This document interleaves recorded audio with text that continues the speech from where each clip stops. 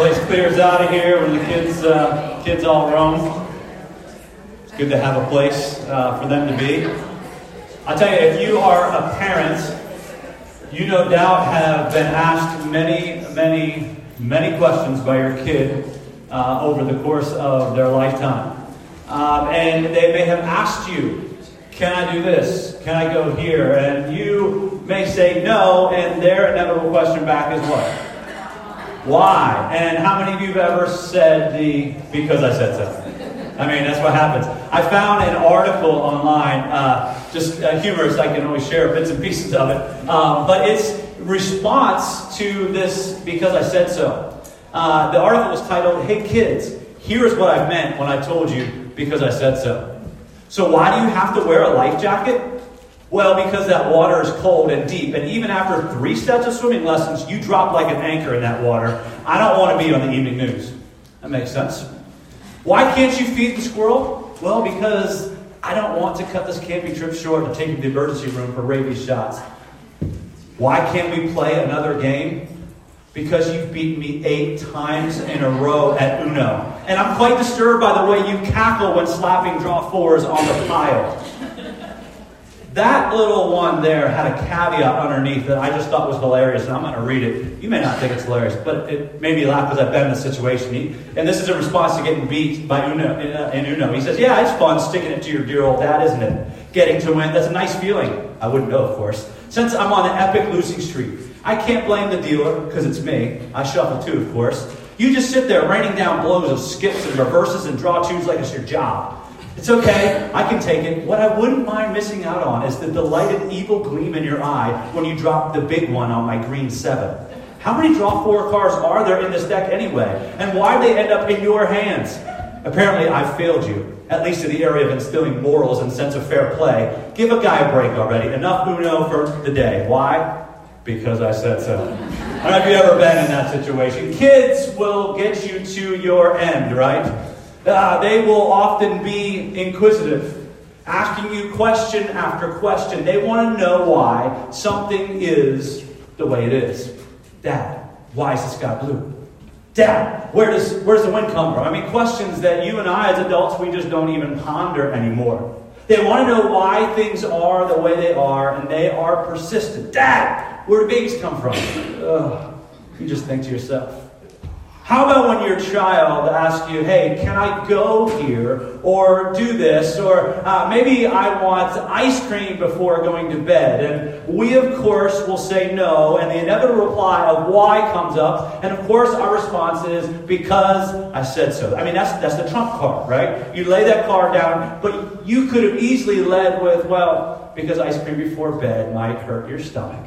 Or because I've heard it said if you eat right before you go to bed, you might have bad dreams. But we just jump straight to the, well, because I said so. And of course, does that really work for us? No. Because it's why? Why? Because I said so.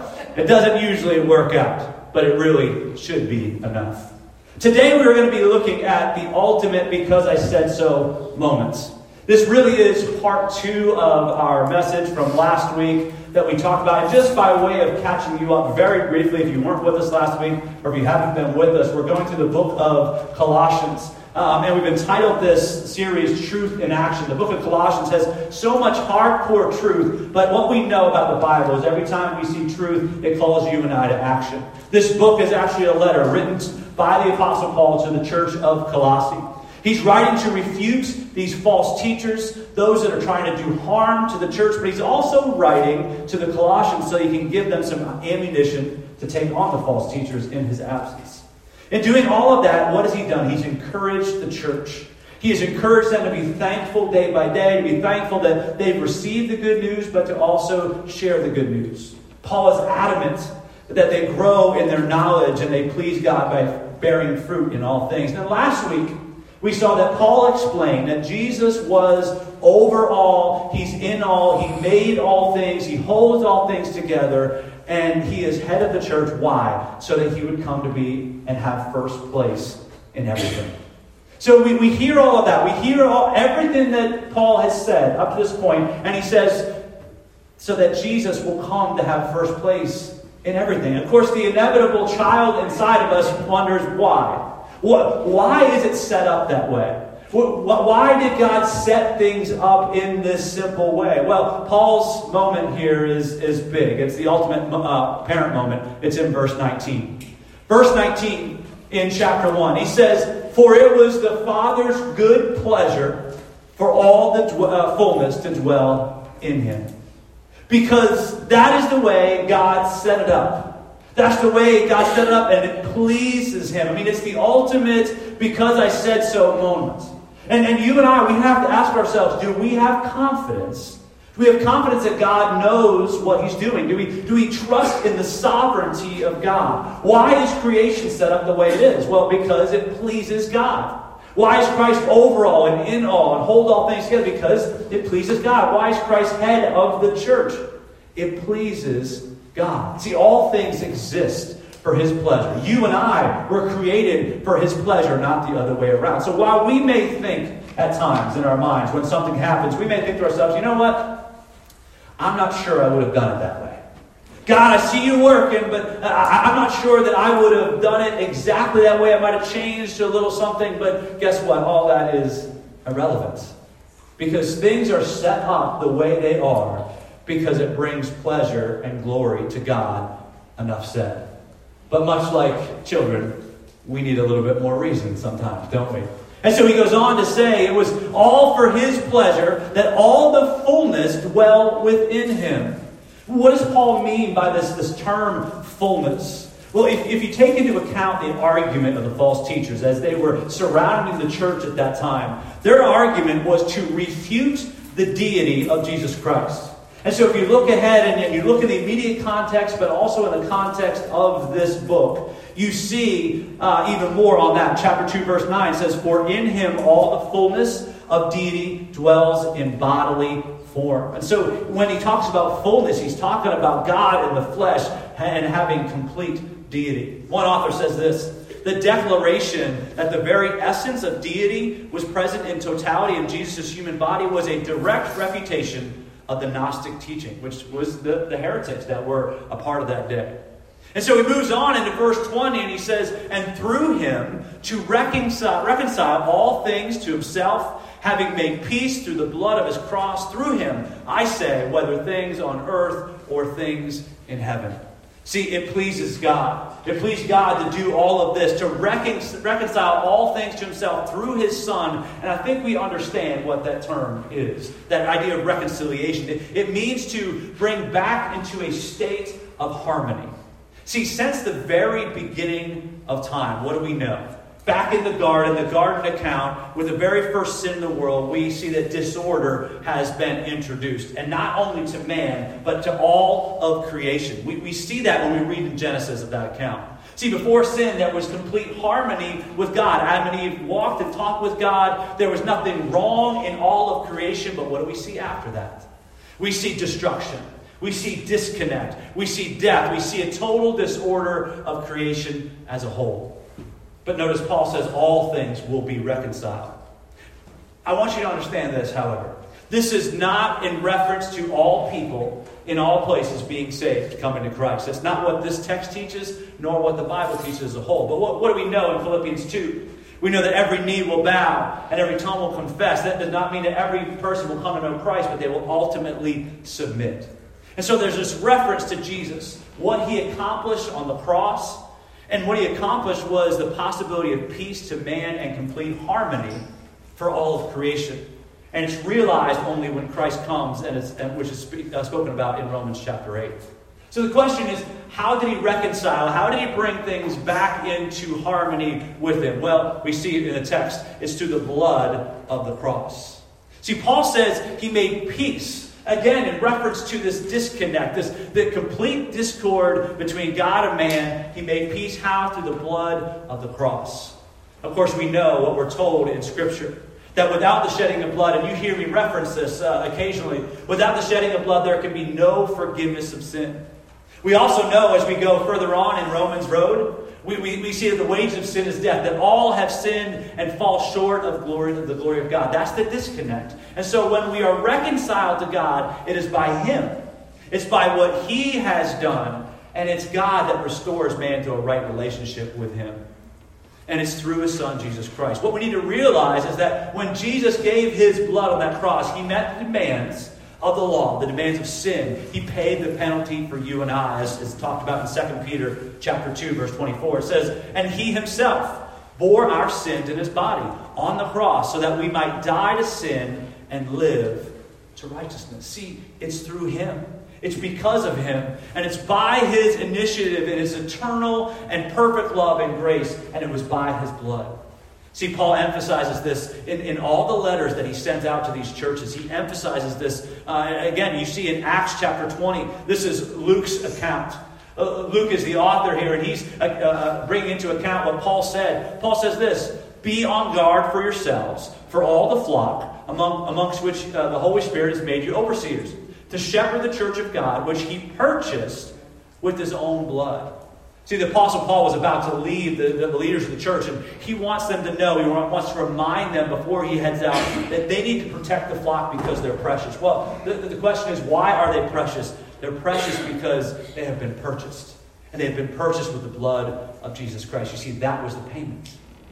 Not only have we been purchased, but in Romans, it says that we are justified. Romans 5:9, which an easy way to remember what that word justified means. It's just if I'd never sinned. It's a simple way to remember it. It's simply like that. Like we have never sinned, and therefore we're saved from the wrath of God. And not only have we been bought and justified, but we have redemption through his blood. Ephesians 1:7, the forgiveness of sins according to the richness of his grace. And it's reiterated again in 1 John, when John says that we have been cleansed by the blood of Jesus Christ. See, it wasn't just that any blood would do. It had to be the perfect sacrifice. It had to be the sacrifice of Jesus. See, Hebrews 10:4 says that it is impossible for the blood of bulls and goats to take away sin. See, it had to be the precious blood of the Lamb, the Son of God. And so as we move forward in this text in verses 21 to 22, what we're going to see is he's going to paint a picture for us. Paul, the author of this letter, the writer of this letter, he's going to paint a picture of where we have been and where we are now. See, look at verse 21. And although you were formerly alienated and hostile in mind,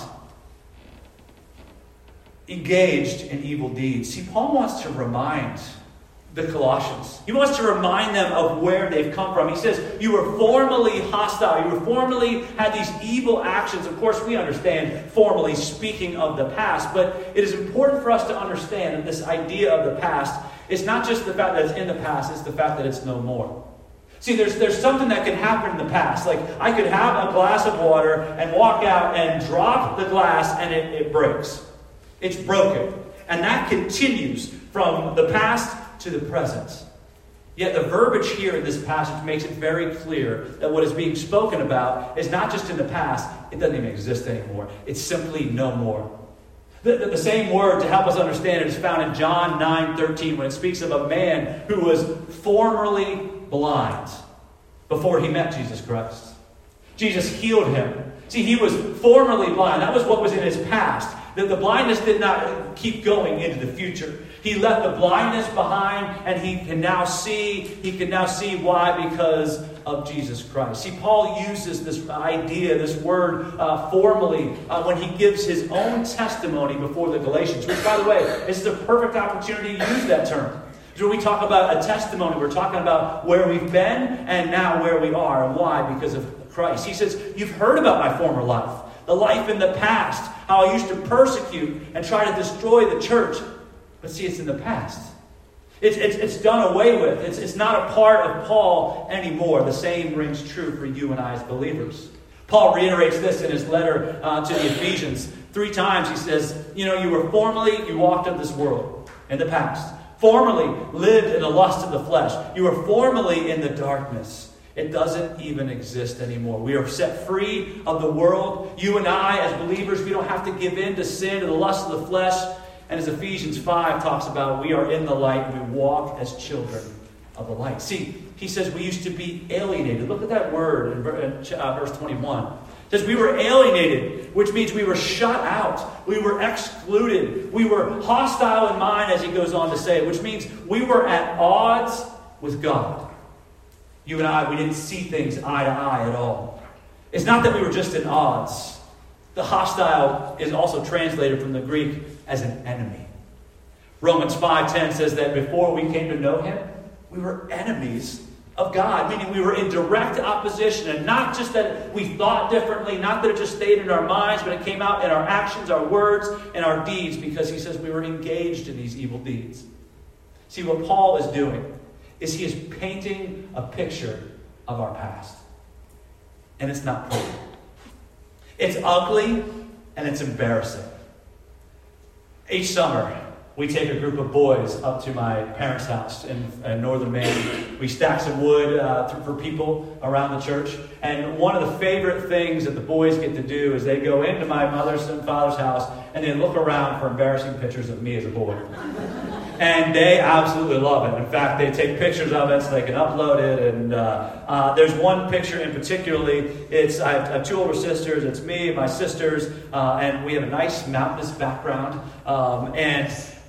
Man, I used to have hair, by the way. I don't know if any of you have seen pictures, but I just had this full head of hair, and it was feathered back. I used to feather their hair. I don't know if it was in that picture, but I used to have hair down to here, and it would curl in the back. It was flowing. I know you wouldn't be able to tell by looking at me. But I look at that picture, and I'm not going to speak for my sisters, because both my sisters are beautiful, and I'm sure that picture is beautiful, but I'm sure they feel the same way when they look at this picture, and they go, oh my goodness. I find it's one of the ugliest pictures of me that are out there. And there's a lot, by the way. But you look at it, it's in the past, right? And I think about it, I look at it, and I think, wow, that is an ugly, embarrassing picture of me in the past. It's really not who I am at all today. See, Paul paints this picture. And he uses words that are harsh. He says we were alienated before Christ. That we were enemies. That we were evil. It's a terrible picture. It's ugly and embarrassing what our life was like before Christ. However, aren't you glad that your story didn't end there? Aren't you glad that our story doesn't end with us being hostile and enemies to God? Our story doesn't have to be about our past. It's about our future, that which we have to look forward to and be so thankful. Even though the outlook for mankind in general without Christ is bleak, notice how Paul starts out verse 22. See, after all that has happened, after you and I being enemies of God, separated from Him, Paul says, yet. Some of you are reading in the NIV. It says, but. In the Greek, it's translated, nevertheless. See, on our own, we are literally up the creek without a paddle. But with Him, we have hope. Listen to verse 22. Yet, but, nevertheless, He has now reconciled you in His fleshly body through death in order to present you before Him holy, blameless, beyond reproach. See, He reiterates what we already know. He's reconciled it. He's brought us back into harmony with God through the death of Jesus Christ. And now look at the contrast from one verse, just one verse, to another. Verse 21 paints us as ugly and embarrassing picture of before we knew God. And now verse 22 speaks about you and I as believers.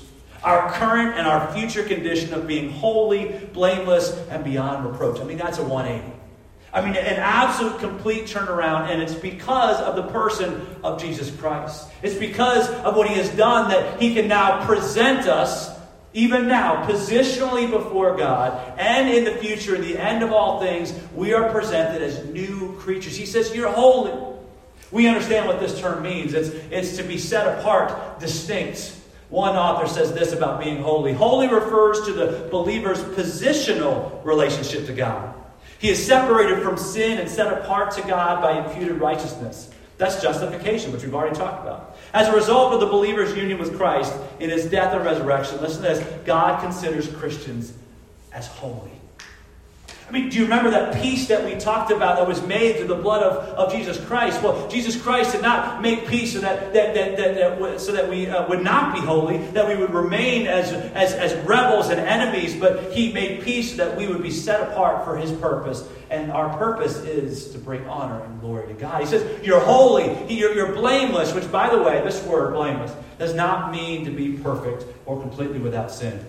We know, as we talked about in Romans, there's no one righteous, not one. We also know, as stated earlier, that all have sinned, fall short of the glory of God. This term, blameless, is a term that was used often in the Old Testament. And it's used in reference to a sacrifice. See, when animals were going to be sacrificed, as God required in the Old Testament, they needed to be blameless, meaning without blemish or without flaw. Not that they were perfect, but as far as anyone could see, they were simply innocent. Another way blameless is used in the Old Testament is in reference to a person, in reference to them as being morally and ethically pure. This is how Job is described in the book that states his history. So with this view in mind, we can see that this blameless does not refer to perfection as far as our personal conduct, but it refers to our position in Christ and our identification with Him. In that case, through the eyes of Jesus Christ, we are spotless. We are blameless. He goes on to say, we are beyond reproach, which is similar. It's similar to blameless, but it's the same word in the New Testament used to describe elders and deacons in the church. It's something where nothing can be brought into account. They can't be accused of anything. Again, not referring to perfection in deed, but to perfection in position, which is our stance as believers. That's the amazing thing. That's how you and I are viewed through the eyes of God, through the blood of Jesus Christ. I mean, it's absolutely amazing how God views us because of what Jesus Christ did for us. Which brings us to the final verse that we're going to look at this morning. It's the verse that will call us into action. Look at verse 23, if you will. If indeed you continue in the faith, firmly established and steadfast, and not moved away from the hope of the gospel that you have heard, which was proclaimed in all creation under heaven, and of which I, Paul, he's the author of this letter, was made to minister. So here we go. We are called to an action. However, before we jump into this action, we need to deal with something very small at the beginning of this verse. It's a very tiny word, a two-letter word that can cause people to get a little bit concerned. It's the word if. However, this word only causes concern if we take the verse out of context of this passage and of context of the Bible as a whole. This is not a cause for concern for us as believers. And this is not a proof text for those who oppose eternal security. Notice when Paul says that Christ, in verse 22, presents us before God, that is a continuous and undefined action, meaning that He's already presenting you and I before God as blameless and beyond reproach. That is something that as a believer has already happened and will continue to happen. Look, God is not presenting us before God to go, okay, hold on, wait, but it looks like he's not a believer. That didn't really take. No, a true believer is saved, sealed by the Holy Spirit with an unbreakable seal. Plus, Paul continues, he states our security when he refers to believers as already being glorified in Romans chapter 8. Also, the passage that speaks about us as believers being secure in the hand of God, that nothing in this world, out of this world, can take us out of His loving, powerful, almighty, and sovereign hand. The point is this: if you are a child of God, that you are saved. And that's the kind of the Christianese term, right? We're saved from eternal punishment. We will be in heaven with Jesus Christ. And the idea in this passage is that if you are saved, you will do these things. It's an expectation that Paul has that you're going to do these things we're about to talk about. Warren Wiersbe in his book says this: we are not saved by continuing in our faith, but we continue in our faith and thus prove that we are saved. He's essentially pointing out what James says in his book, that we are not saved by our works, but our works prove that we are saved. So this is an understanding of what will happen as true believers. And what does he say up there? He says we will continue in the faith. Those of you who are reading from the NIV, I like the way the NIV says it. He says you will continue in your faith, in our faith. See, the meaning of the word continue in the Greek is to persevere. That we keep going. No matter what happens, we keep on. Look, you and I as believers, as Christians, we are not called to easy things. We are not called to an easy life. We are called to so much more.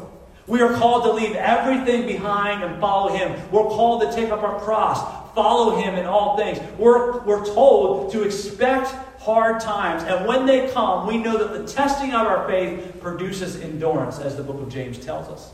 The book of Romans speaks of things that are similar when it says that hard times bring about perseverance. And along with perseverance, listen to this, proven character.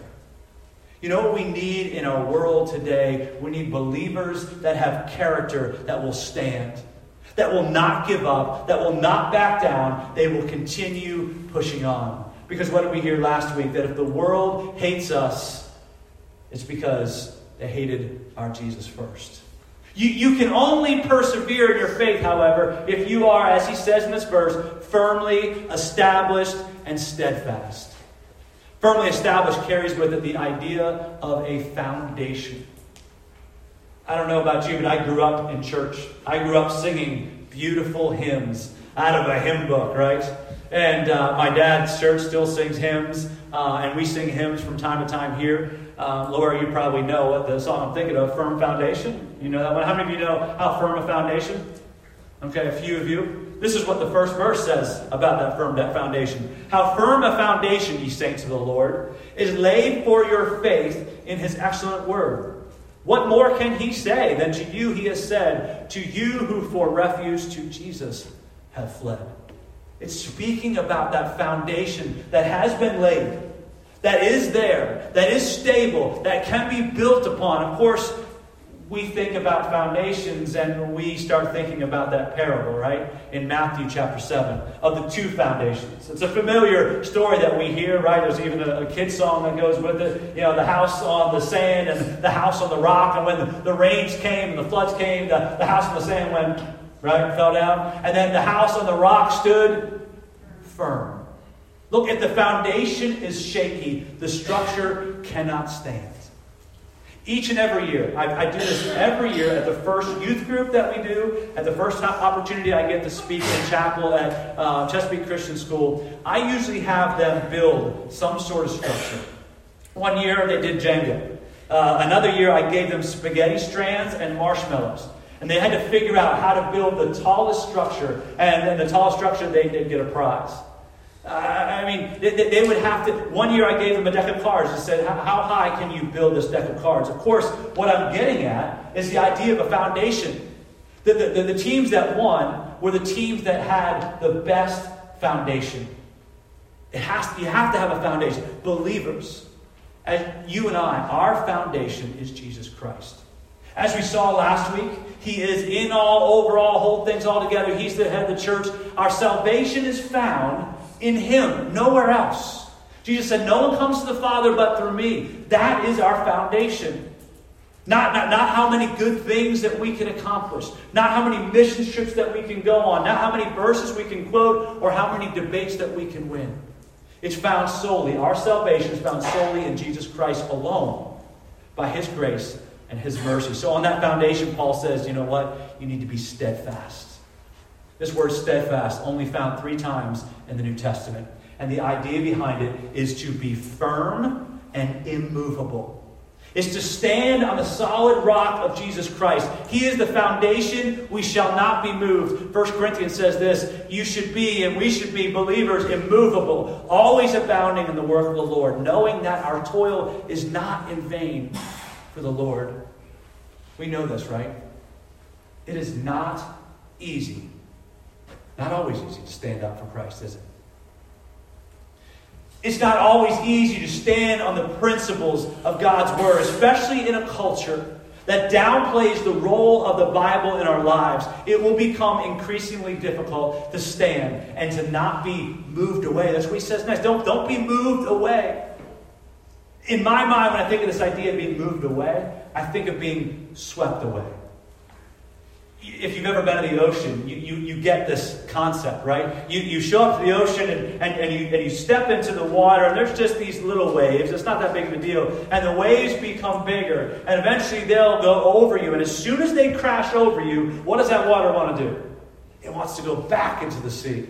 And so you realize as soon as it goes over you, it goes back out. Lily learned that lesson the hard way one time. And it scarred her for many years. She's just now getting back into the ocean. But she got barreled up the beach and then taken back down, and we had to go get her. Why? Because there was an undercurrent that's so strong. And you know how it is. I can remember holding my little girls and going in the water and having to brace myself. Why? Because the waves will come out. And not that they're going over your head, but even up to here, when it goes back out, what do you get? You got to dig in.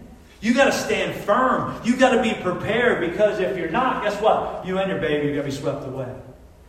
Look, there will always be an undercurrent in our world. In many ways, our world is no different than the world that Paul was writing to.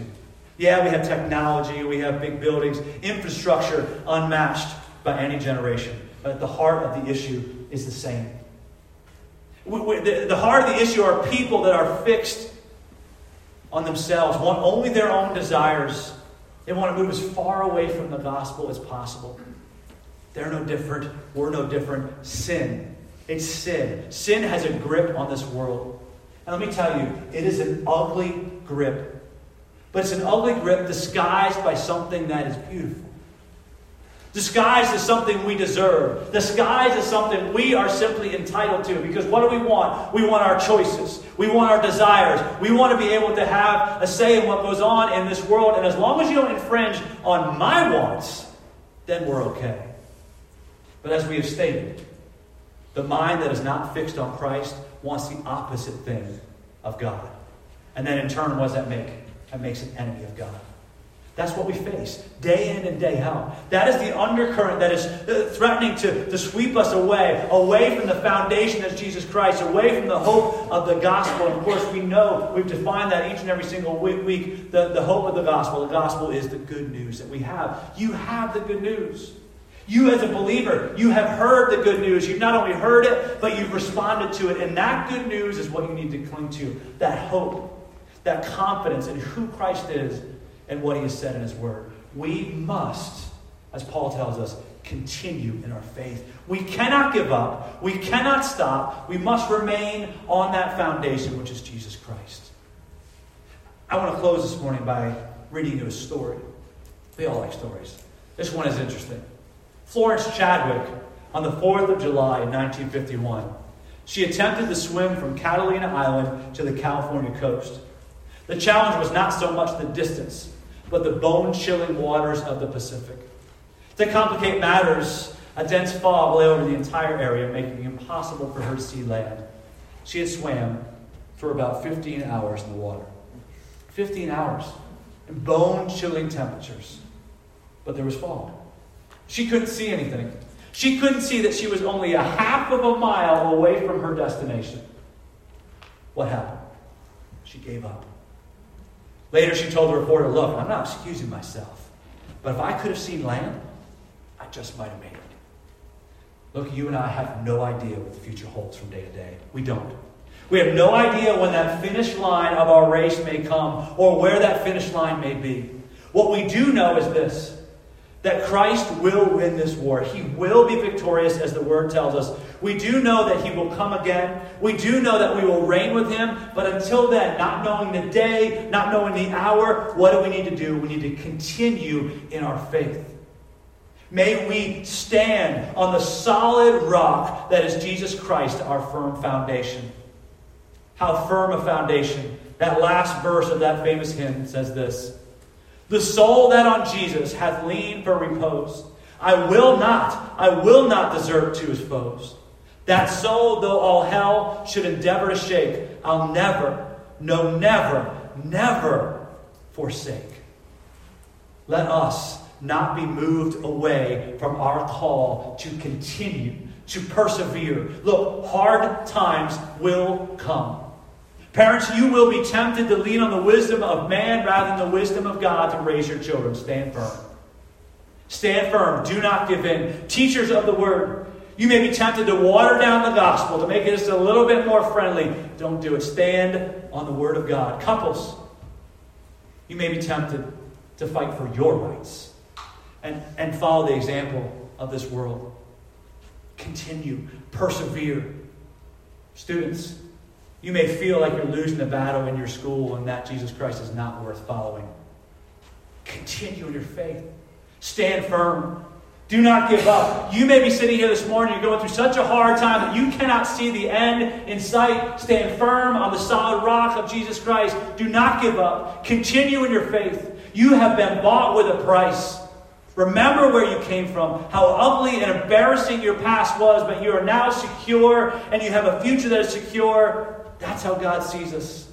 As holy, blameless, beyond reproach. You are precious, and by the way, we need each one of you to stand firm, to endure, to not be swept away, to, as Paul says, continue in your faith. So my hope, my prayer for each one of you is that you stay strong, you keep pushing, and you do not ever give up. Let's pray.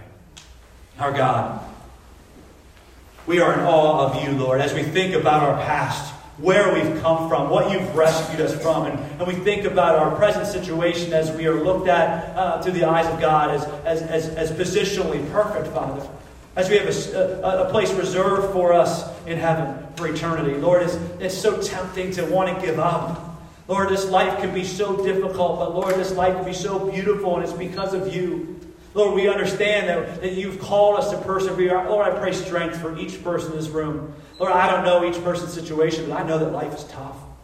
Lord, I know that the pressure of the world, it threatens to sweep us away so that we don't stand on the solid rock that is you, Lord, the solid rock of the Bible, Father. Lord, help us to stand firm. Help us to stand strong. Help us to continue in our faith. Lord, I pray that for each person here, and Lord, I pray that over Y Bible Church. Lord, as a church that is here in Graysonville, Maryland, the eastern shore of Maryland, Lord, you've called us to continue, to persevere, to stand firm, Lord, and I pray that. Lord, help us to keep our eyes on you and to not be distracted. We thank you so much for the strength you're going to give us. We thank you so much for the ability that we have each day to look into your word and the opportunities we have each week to be challenged. And so we thank you for this opportunity, and we ask all these things in your precious name. Amen. Let's stand.